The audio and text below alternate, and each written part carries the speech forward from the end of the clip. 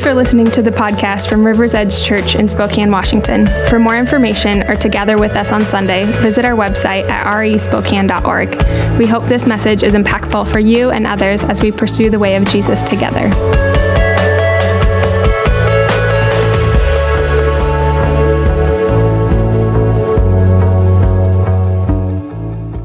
We are continuing in our series this morning through the book of Matthew. So if you have a Bible or Bible app, go ahead and turn with me in your Bibles to Matthew 17, verse 1, and we'll get started there in a moment. If you've been with us the last few weeks, you'll remember that the central tension in this section of the book, if not the entire book of Matthew, has been people trying to figure out who Jesus is and what he's about. And though the disciples are beginning to understand Jesus' nature and glory, they haven't yet seen his nature and his glory until right now. We pick up in Matthew 17, verse 1. After 6 days, Jesus took with him, this is 6 days after Peter's famous confession that we studied last week. After 6 days, Jesus took Peter, James, and John, the brother of James, and led them up a high mountain by themselves. There he was transfigured before them. His face shone like the sun, and his clothes became as white as light. Just then there appeared before them Moses and Elijah talking with Jesus. Peter said to Jesus, "Lord, it is good for us to be here. If you wish, I will put up 3 shelters, one for you, one for Moses, and one for Elijah." While he was still speaking, a bright cloud covered them, and a voice from the cloud said, "This is my son, whom I love. With him I am well pleased. Listen to him." When the disciples heard this, they fell face down to the ground, terrified. But Jesus came and touched them. "Get up," he said. "Don't be afraid." When they looked up, they saw no one except Jesus. As they were coming down the mountain, Jesus instructed them, "Don't tell anyone what you have seen until the Son of Man has been raised from the dead." The disciples asked him, "Why then do the teachers of the law say that Elijah must come first?" And Jesus replied, "To be sure, Elijah comes and will restore all things. But I tell you, Elijah has already come, and they did not recognize him, but have done to him everything they wished. In the same way, the Son of Man is going to suffer at their hands." Then the disciples understood that he was talking to them about John the Baptist. Let's pray. Jesus, as we contemplate this event and these words that were recorded for our benefit, I pray that you would open our hearts and minds this morning as to who you are and where you are to be found in this world. Would we be a people who are willing to seek you and to sit in your presence and to allow you to do the work of opening our eyes so that we might see you all the more clearly? Would you do that among us this morning? In Jesus' name, amen. All right, so if you were with us last week, you'll remember that Peter made his famous confession that Jesus is the Son of God. This is a fact that will change human history and the human trajectory forever. Then, just 6 days later, Jesus takes his inner circle, just 3 disciples, Peter, James, and John, and he leads them up the mountain where he is transfigured or transformed before them. And if Peter's confession was shocking, then this event is shocking on an entirely different magnitude. We're told that Jesus' face shone like the sun and that his clothes became as white as the light. He is transfigured, transformed, sort of unveiled before them. They get to see his glory. And this was a unique event. We're told that though Jesus was God and was equal with God the Father, that he didn't consider equality with God something to be used to his own advantage. Rather, he made himself nothing by taking the very nature of a human being. And in addition to that, we're actually told that there was nothing in his appearance that was uniquely attractive. So while Jesus was fully God and fully man, in appearance, he simply looked like a man. He didn't glow. He didn't have a halo. He just looked like an average Hebrew male from the line of Judah. And the deeper reality of his divinity was almost entirely hidden. It was veiled for most of the time. And in this extraordinary moment, you get not only the voice of God the Father confirming, hey, this is my son, but the disciples, these three, actually get to see some of Jesus' glory in this unveiled sense. And the light of God comes bursting forth. And if that isn't enough for them to take in, we're told that just then there appeared before them Moses and Elijah talking with Jesus.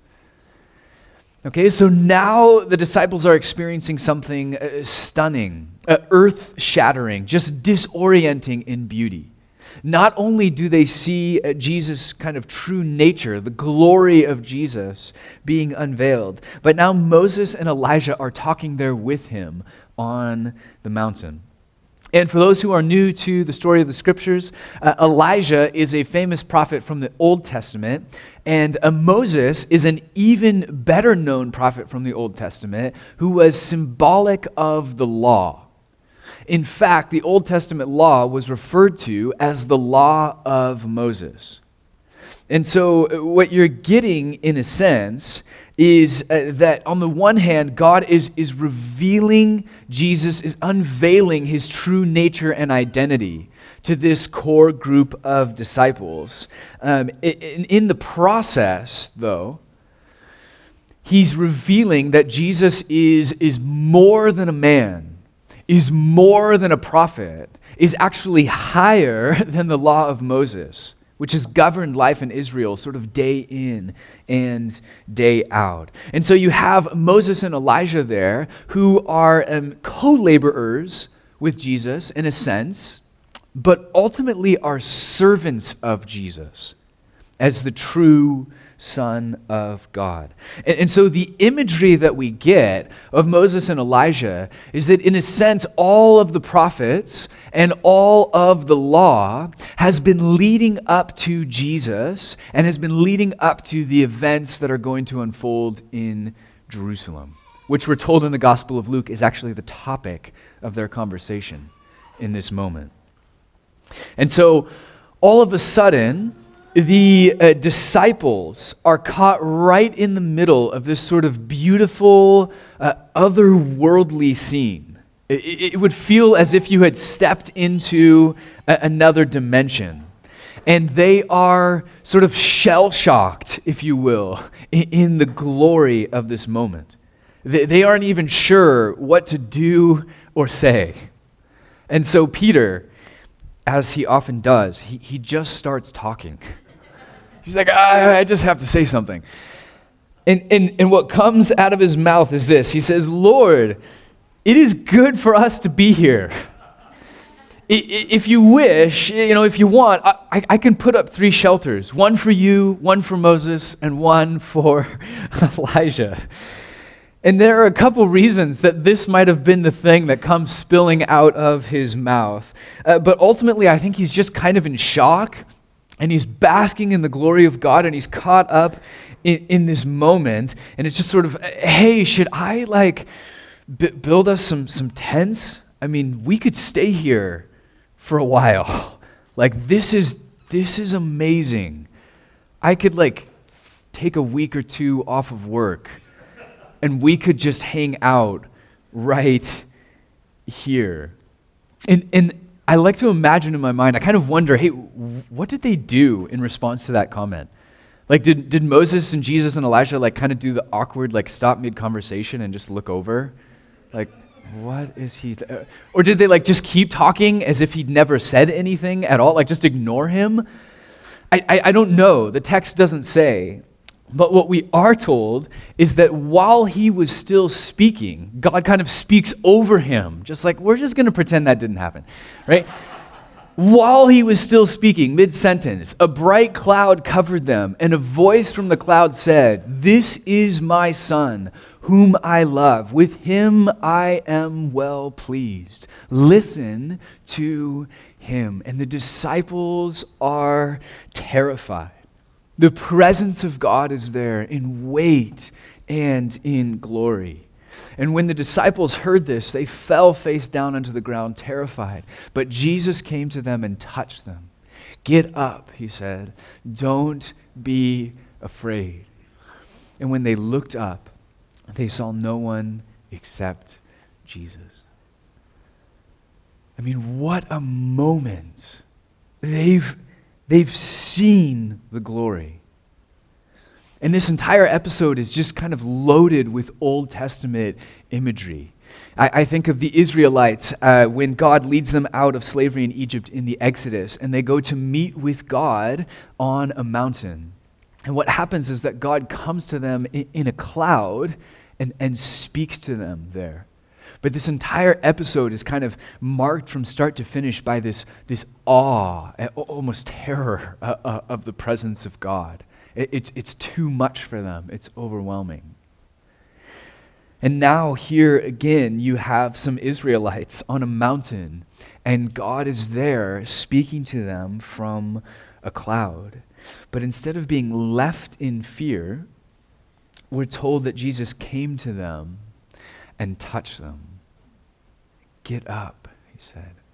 "Don't be afraid."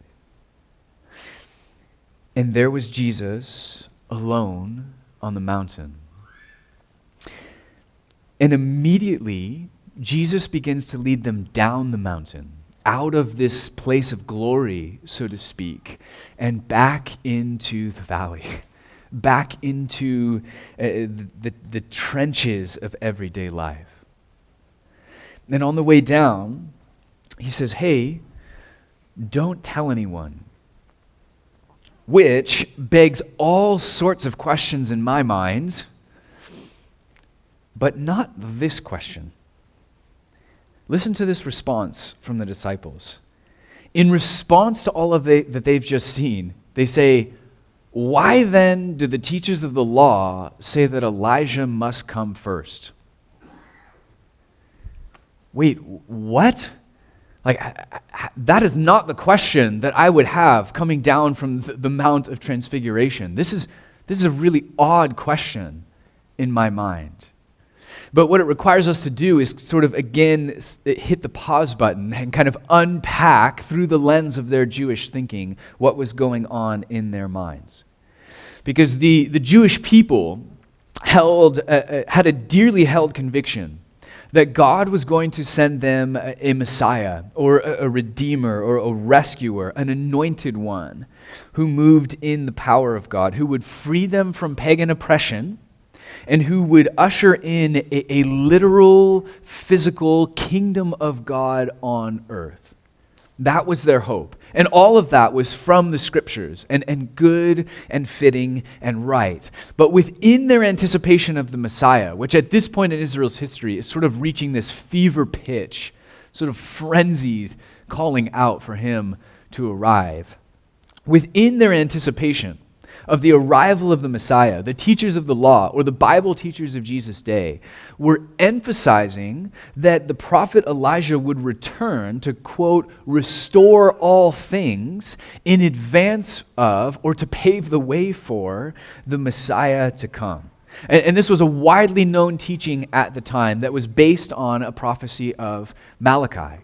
Okay, so Jesus is going to speak into that expectation as he responds. And Jesus replies and he says, "To be sure, Elijah comes and will restore all things. But I tell you, Elijah has already come, and they did not recognize him, but have done to them everything they wished. In the same way, the Son of Man is going to suffer at their hands."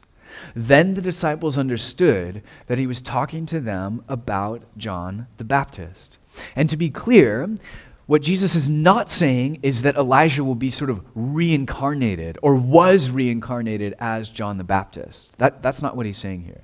What he's saying is that John was the one that they were waiting for, that perhaps Malachi was prophesying about, that he would come in the spirit of Elijah, in that vein or in that line of prophets. That he's actually, John the Baptist is actually sort of the last prophet in this line of Old Testament prophets, and arguably the greatest as well. And he comes in the spirit of Elijah, so to speak, to pave the way for people to accept and follow Jesus. And so what's happening in this Elijah conversation is that the disciples have just seen the glory of God. They've just seen Jesus unveiled, so to speak. And so now they get it. Sort of all of the debate and doubt and skepticism about who Jesus is. He the Messiah? Is he this? It all kind of went out the window. Like this scene, it just couldn't be any more obvious that he is who he said he is. But then, immediately, they're forced to reconcile the reality of God with all of their sort of preset expectations about how things are supposed to happen. How and when and where God is supposed to show up in this situation. Because they had a very vivid picture of that in their mind. And so now there's this tension because their clear expectations were not necessarily meshing with the reality that was in front of them. And so while the heart of the text this morning is clearly the glory of God and the unveiled glory of Jesus, I think sort of the subtext, in my opinion, is all of these lessons about faith and expectation and life with God in the here and now. And it starts with this fumbling comment from Peter. Okay, so they're just going about life day to day, and then all of a sudden, unexpectedly, they're in the glory. They are having, in every sense of the word, a mountaintop experience. Okay? And there is this holy sort of reverent fear that's involved as they fall on their faces. But in the midst of that, I think there was this inexpressible, almost intoxicating joy that came with this glory. And Peter's just in awe of what's happening. And the first thing out of his mouth is, wow. This is good. Like it is good for. Can we stay here? How long can we stay in this place? I could build shelters. We could make it a 2 to 3 week stretch. This is amazing. Jesus, is there any way, if I can just find us some tents, can we stay here? And God knows where he's going to get tents from. They're in the middle of nowhere on a mountain. But I think there's a couple things going on loaded within Peter's sort of fumbling comment. And in part, it could be the Jewish impulse to provide housing for the glory of God.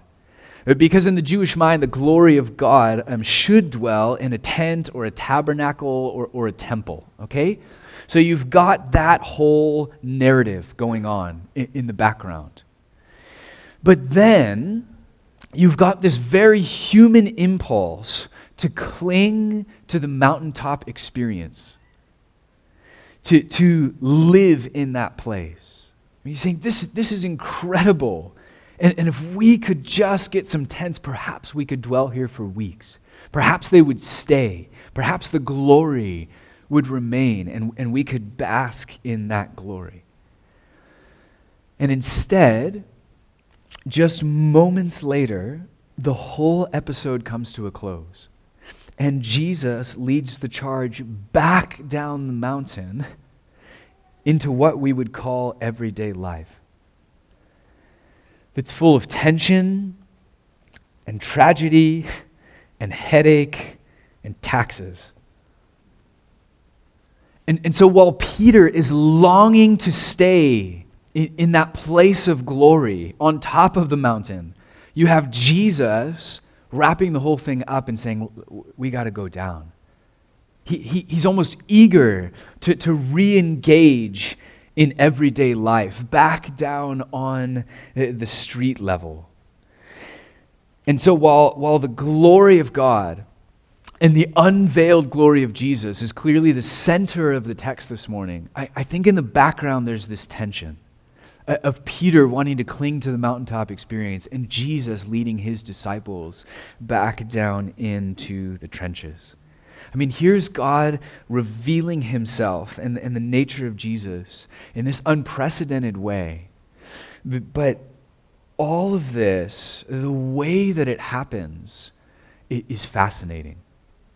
So if you take a step back for a moment and think about the big picture, God, in the person of Jesus, has been with them all along. Okay, in his veiled glory, so to speak. He's been with the disciples day in and day out. And so without knowing it, the disciples have touched God's hands. They've looked into God's eyes. He's been with them, but there was nothing in his appearance that would have made that obvious or have drawn them to Jesus. There was no glow. There was no halo. There was no bright lights. He was just the average-looking male from the line of Judah thing. But God was with them all along, through everything, in the trenches, veiled, hidden. God is with them. Then, Peter has this moment, which we studied last week, in which he not where he sees this sort of blinding light, but rather where he recognizes in his heart, in this moment of clarity, wait a second, this is God. Like God has been with us this whole time. He's been hidden in plain sight, and we just didn't recognize him. Whoa, Jesus, you're the Son of God. A revelation of the heart. And then they continue in everyday life, day in and day out in the mundane. And then all of a sudden, out of the blue, they're almost caught off guard with this mountaintop experience. And all of a sudden, they're in the glory of God. And they're soaked in his presence and his light, and they never want to leave. This is where, please let us stay. Can I make us some tents? We can live here. And Jesus is probably thinking, Peter, you don't have any tents, and it's starting to snow. Like we can't live here. All of this is temporary. And if Peter could think clearly, he'd know that was the case. But Peter isn't thinking with his head in this moment. He's thinking with his heart. And his heart knows that more than anything, I long to be in this place. This is where I want to be. This is where I want to live. Please, Jesus, can we stay here with you in this place? And I think many of us have had these experiences before. Not of like literally seeing Jesus transfigured in person, but I think many of us have had these mountaintop experiences with God. or these incredible moments with the Holy Spirit. And in those moments, everything else just fades away. And it's you and God and glory. Have you ever had one of those moments before? And it might be associated with a unique event, like the birth of a child, or a miraculous healing, a powerful time of prayer, a weekend retreat or conference. But other times, it just hits you out of nowhere. It's just a normal Sunday gathering. It's just a normal Tuesday afternoon in the office. And all of a sudden, the Spirit of God just fills that place, or at least becomes your felt reality. And just like that, you're on the mountain, so to speak. You're in His glory. For the first year of the church plant, up until quite recently, I was working multiple jobs. And one of my favorite kind of jobs that I did on the side, and still do a bit, was substitute teaching. And so I would substitute teaching usually like 2 days a week, and then the rest of my days were kind of devoted to church planting. And I didn't like subbing in high schools. I really didn't. I actually preferred like kindergartners, somewhere around there. But every once in a while, I would sub in a high school. And I remember this one time on this particular Thursday, whatever it was, I was pretending to be a high school science teacher. Biology, to be precise. And so, and I always tried to be, in whatever job I was doing, I always tried to be kind of prayerful and just attentive to God throughout the day. And so to go in with a prayerful attitude wasn't unusual. But on this particular day, something unusual happened in that I walked into the classroom and it just hit me. It was like walking into a cloud. It was like the glory of God was just there, just flooding my being. And it was this overwhelming, sort of intoxicating experience. Some of you have probably read when Paul writes to the Ephesians, and he says, hey, don't get drunk on wine, which leads to debauchery. Instead, be filled with the Spirit. And I had read that before, and you kind of read it and think, like, that's intriguing. Is Paul saying that those are comparable experiences? And I kid you not, in this instance, it was. I was just overwhelmed by the glory of God. I was intoxicated. I was just like, the joy was just like flowing over me. And I kid you not, it lasted all day. Okay, so here I am pretending to be a biology teacher or whatever. And I'm like Peter on the mountaintop. Like, I don't even know what I'm saying. Like, I'm doing my job. I think I'm doing my job. But like, I'm just overwhelmed. I'm like on the like class after class is coming and going. And I'm like on the verge of laughter, just like bursting with joy. It was like nothing in the world could possibly bother me. And at one point, one of the high schoolers, real sweet, really discreet, kind of pulled me aside. And she said, hey, are you high? Oh, and if I had been like thinking on my feet, I probably would have said, no, I'm just filled with the Spirit. But who knows how that would have gone. They probably would have asked for some or whatever. But all I could say was like, no, like I'm not high. And then just like floated my way back to the front of the classroom. I'm just like, I'm out of it. I'm like hanging by a thread, right? The whole day. And throughout the day, I kept having this recurring thought. And it was, God, can I just live here? Can I just hold on to this experience?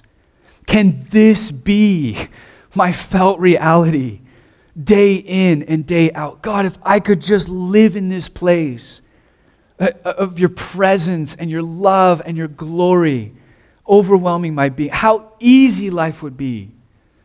How beautiful. How effortless. God, can I live here?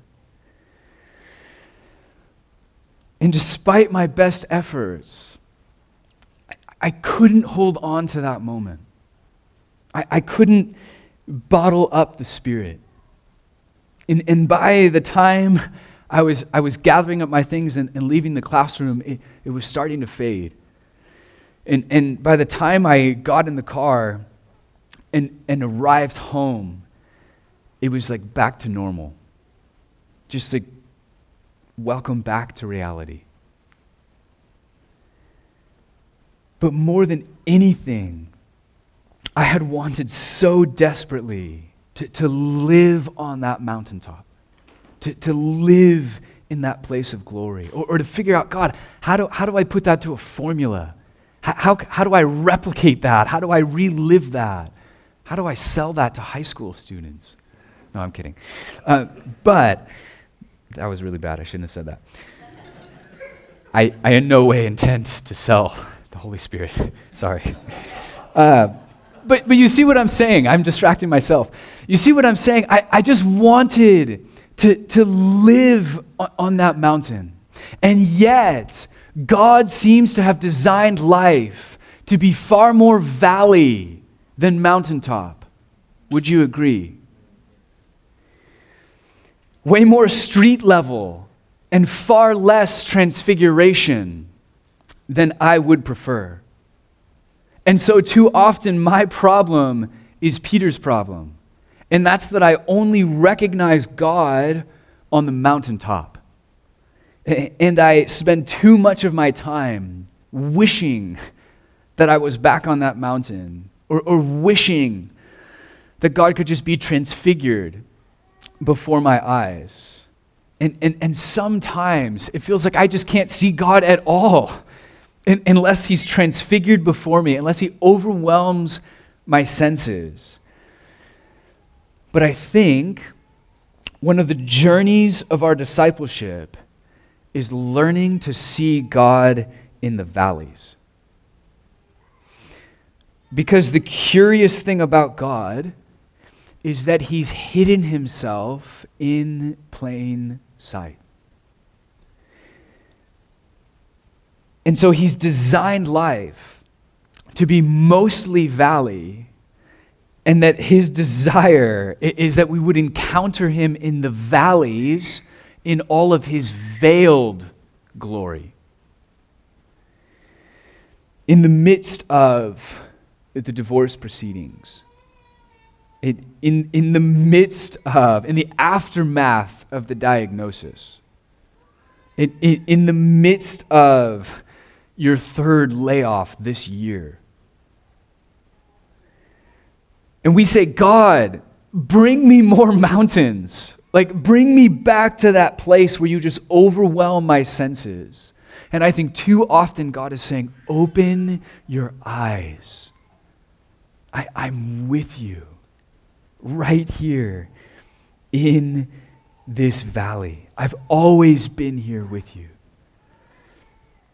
Or in the words of Teresa, God walks among the pots and pans, amongst the crying babies, amongst the seemingly mundane of everyday life. And Jesus walks on water, and then he tells his disciples, hey guys, don't tell anyone. And Peter figures out who he is at Caesarea Philippi, and he says, hey, keep that to yourself. And then he's transfigured before them on a mountaintop, and he sees their glory, and he says, hey, don't let anybody know about that. And we want to see the unveiled presence of God, and instead we get the God who's hidden in plain sight. And we want to hear God's voice thundering from a cloud on the mountaintop. And instead what we get is a subtle whisper at 7 a.m., when you're up early and you don't want to be, but you're reading the scriptures, cup of coffee in hand, and there he's whispering to you about the day, about next year, about what's ahead. And there's absolutely nothing wrong, in my opinion, with seeking the unveiled presence of God, with actively seeking more of the Spirit, of hungering and thirsting even for those mountaintop experiences. But if we don't understand the way that God works, then we're prone to make one of several mistakes. And the first is that we, like the disciples, will make up our own theories and our own assumptions as to when and where God should move and how he should show up in our lives. And if we aren't careful, then we will actually blind ourselves to the God who's right in front of our eyes. Wait, Jesus is the Messiah? Oh, sorry, man. We didn't really take you seriously. We didn't think that you could be the Messiah because we've been waiting for Elijah to come first. We have all these expectations. No, if God is real, if God cares about me, he will show up in this way and no other. And in the process, we seem to miss. We're looking for the thundering voice. We're looking for the transfiguration. We're looking for him to meet our preset expectations. We're looking for him to give us the American dream. And then I'll know. That's how I'll know that God is real. That's how I'll know that God is with me.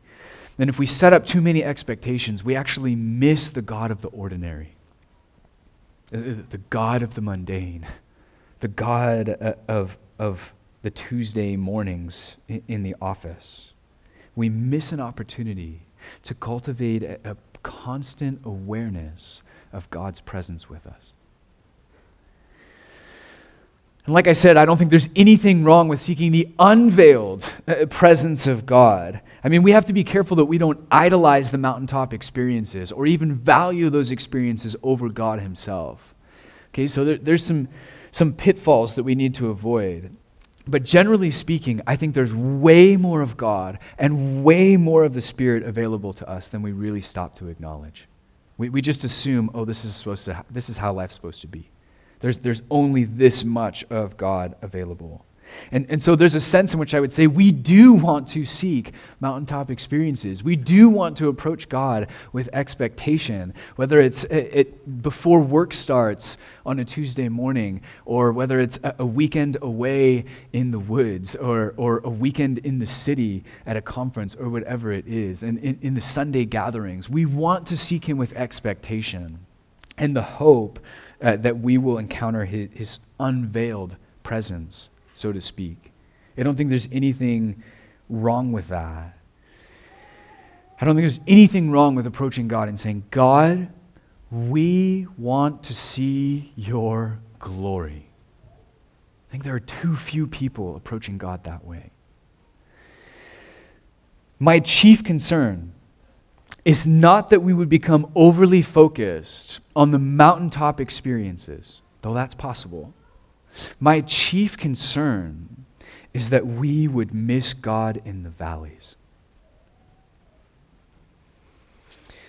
So by all means, ask and seek and pray and contemplate and receive from God on the mountaintop with expectation. But don't miss him in the valleys.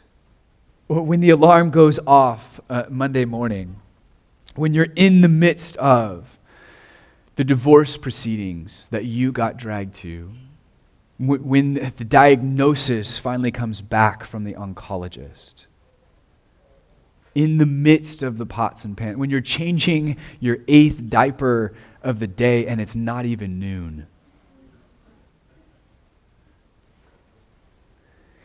Remember that he is Emmanuel, God with us, and that while we, like Peter, long to ascend that mountain and just stay and live in that place, Jesus was eager to come down that mountain to be with us.